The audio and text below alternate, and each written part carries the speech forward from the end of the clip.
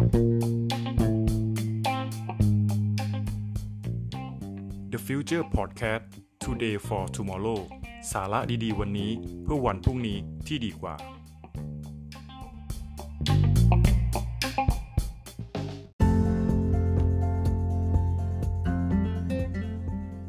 สวัสดีครับผม TK ทาโร่และคุณกำลังฟัง Journey ประเทศไทย Podcast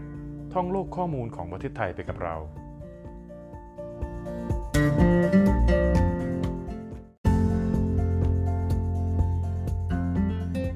มาถึง EP ที่ 8 กันแล้วนะครับซึ่งเป็น EP สุดท้ายของภาคอีสาน EP นี้เราจะมีข้อมูลจังหวัดใดมาแชร์กันบ้างไปติดตามรับฟังกันเลยครับ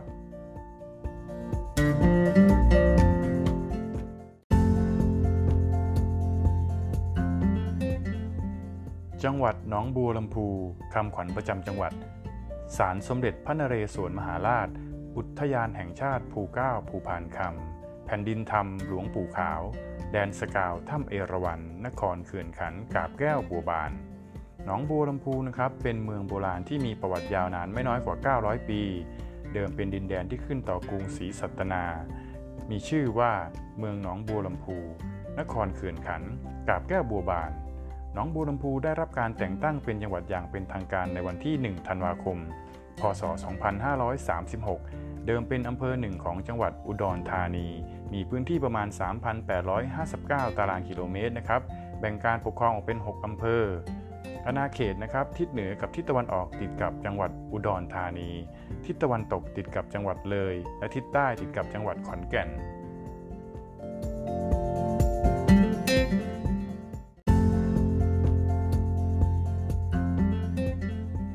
จังหวัดอำนาจเจริญคำขวัญประจำจังหวัดพระมงคลมิ่งเมืองแหล่งรุ่งเรือง7ลุ่มน้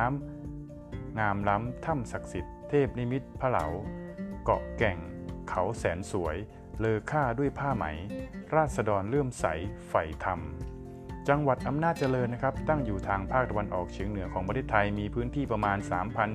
3,161 ตารางกิโลเมตรเริ่มตั้งเมืองในสมัยรัชกาลที่3แห่งกรุงรัตนโกสินทร์นะครับโดยขึ้นอยู่กับนครเขมราชนะครับต่อมาจึงได้ย้ายเมืองขึ้นมาอยู่ที่เมืองอุบลราชธานีจนกระทั่งได้รับการประกาศจัดตั้งเป็นจังหวัดอำนาจเจริญเมื่อวันที่1ธันวาคมพ.ศ. 2536อำนาจเจริญนะครับแม้เป็นเมืองเล็กๆที่เงียบสงบแต่ก็มีแหล่งท่องเที่ยวที่น่าชื่นชมวัดวาอารามและธรรมชาติที่สวยงามนะครับแหล่งหัตถกรรมฝีมือชาวบ้านที่น่าซื้อเป็นของใช้ของฝากนะครับจังหวัดอำนาจเจริญประกอบไปด้วย7อำเภอ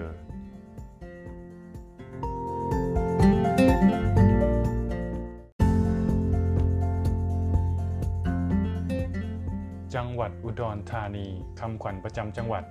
น้ำตกจากสันภูพานอุทยานแห่งธรรมะอารยธรรม 5,000 ปีธานีผ้าหมี่คิดแดนเนรมิตหนองประจักษ์เลิศลักกล้วยไม้หอมอุดรชันในอุดรธานีเป็นจังหวัดใหญ่ที่เป็นศูนย์กลางการคมนาคมและการท่องเที่ยวทางภาคตะวันออกเฉียงเหนือนะครับของประเทศไทย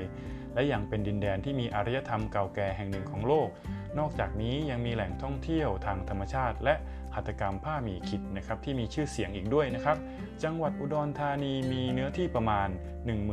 11,730 ตารางกิโลเมตรแบ่งการปกครองออกเป็น18อำเภอและ2กิ่งอำเภอ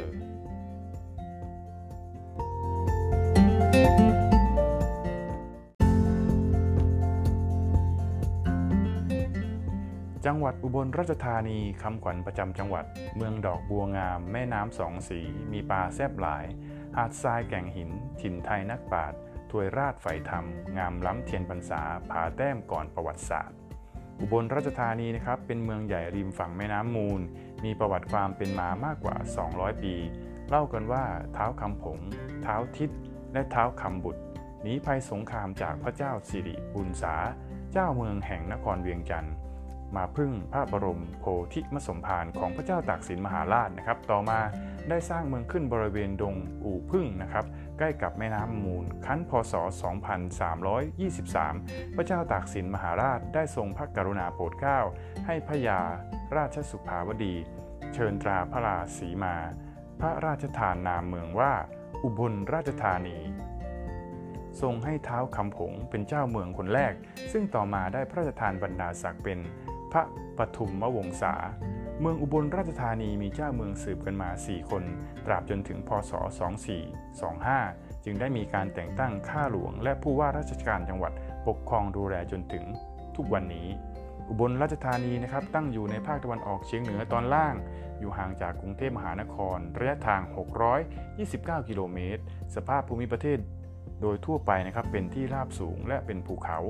มีแม่น้ำมูลไหลผ่านตอนกลางของพื้นที่และมีหน้าผาหินทรายบริเวณชายฝั่งแม่น้ำโขงอันเป็นเส้นกั้นพรมแดนระหว่างประเทศไทยและลาวจังหวัดอุบลราชธานีมีเนื้อที่ประมาณ 15,744 ตารางกิโลเมตรแบ่งการปกครองเป็น20อำเภอและ5กิ่งอำเภอ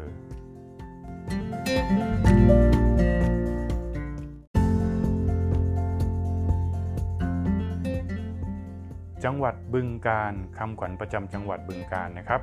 2นางสารศักดิ์สิทธิ์อิทธิฤทธิ์หลวงพ่อใหญ่แหล่งน้ำใสหนองกุดทิงสุดยิ่งใหญ่แข่งเรือยาวหาดทรายขาวเป็นสง่าหน้าทัศนาแก่งอาหงงามน้ำโขงที่บึงกาฬสุขสำราญที่ได้ยนต์จังหวัดบึงกาฬนะครับจังหวัดที่77ล่าสุดของประเทศไทยจังหวัดบึงกาฬเป็นจังหวัดที่1นะครับที่ตั้งอยู่ริมฝั่งแม่น้ำโขงห่างจากเมืองหนองคายไปทางทิศตะวันออกเฉียงเหนือ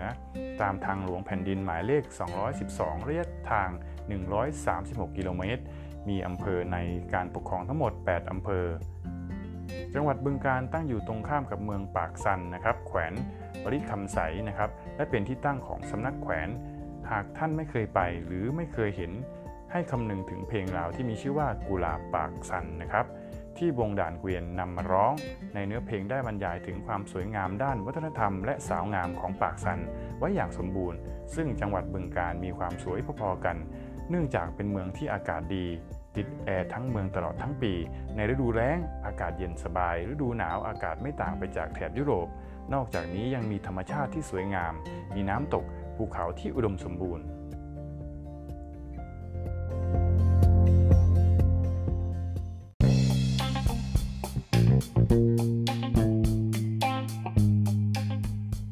และนี่ก็คือสาระดีๆวันนี้จาก Journey ประเทศไทยพบกันใหม่ครั้งหน้ากับ EP ถัดไป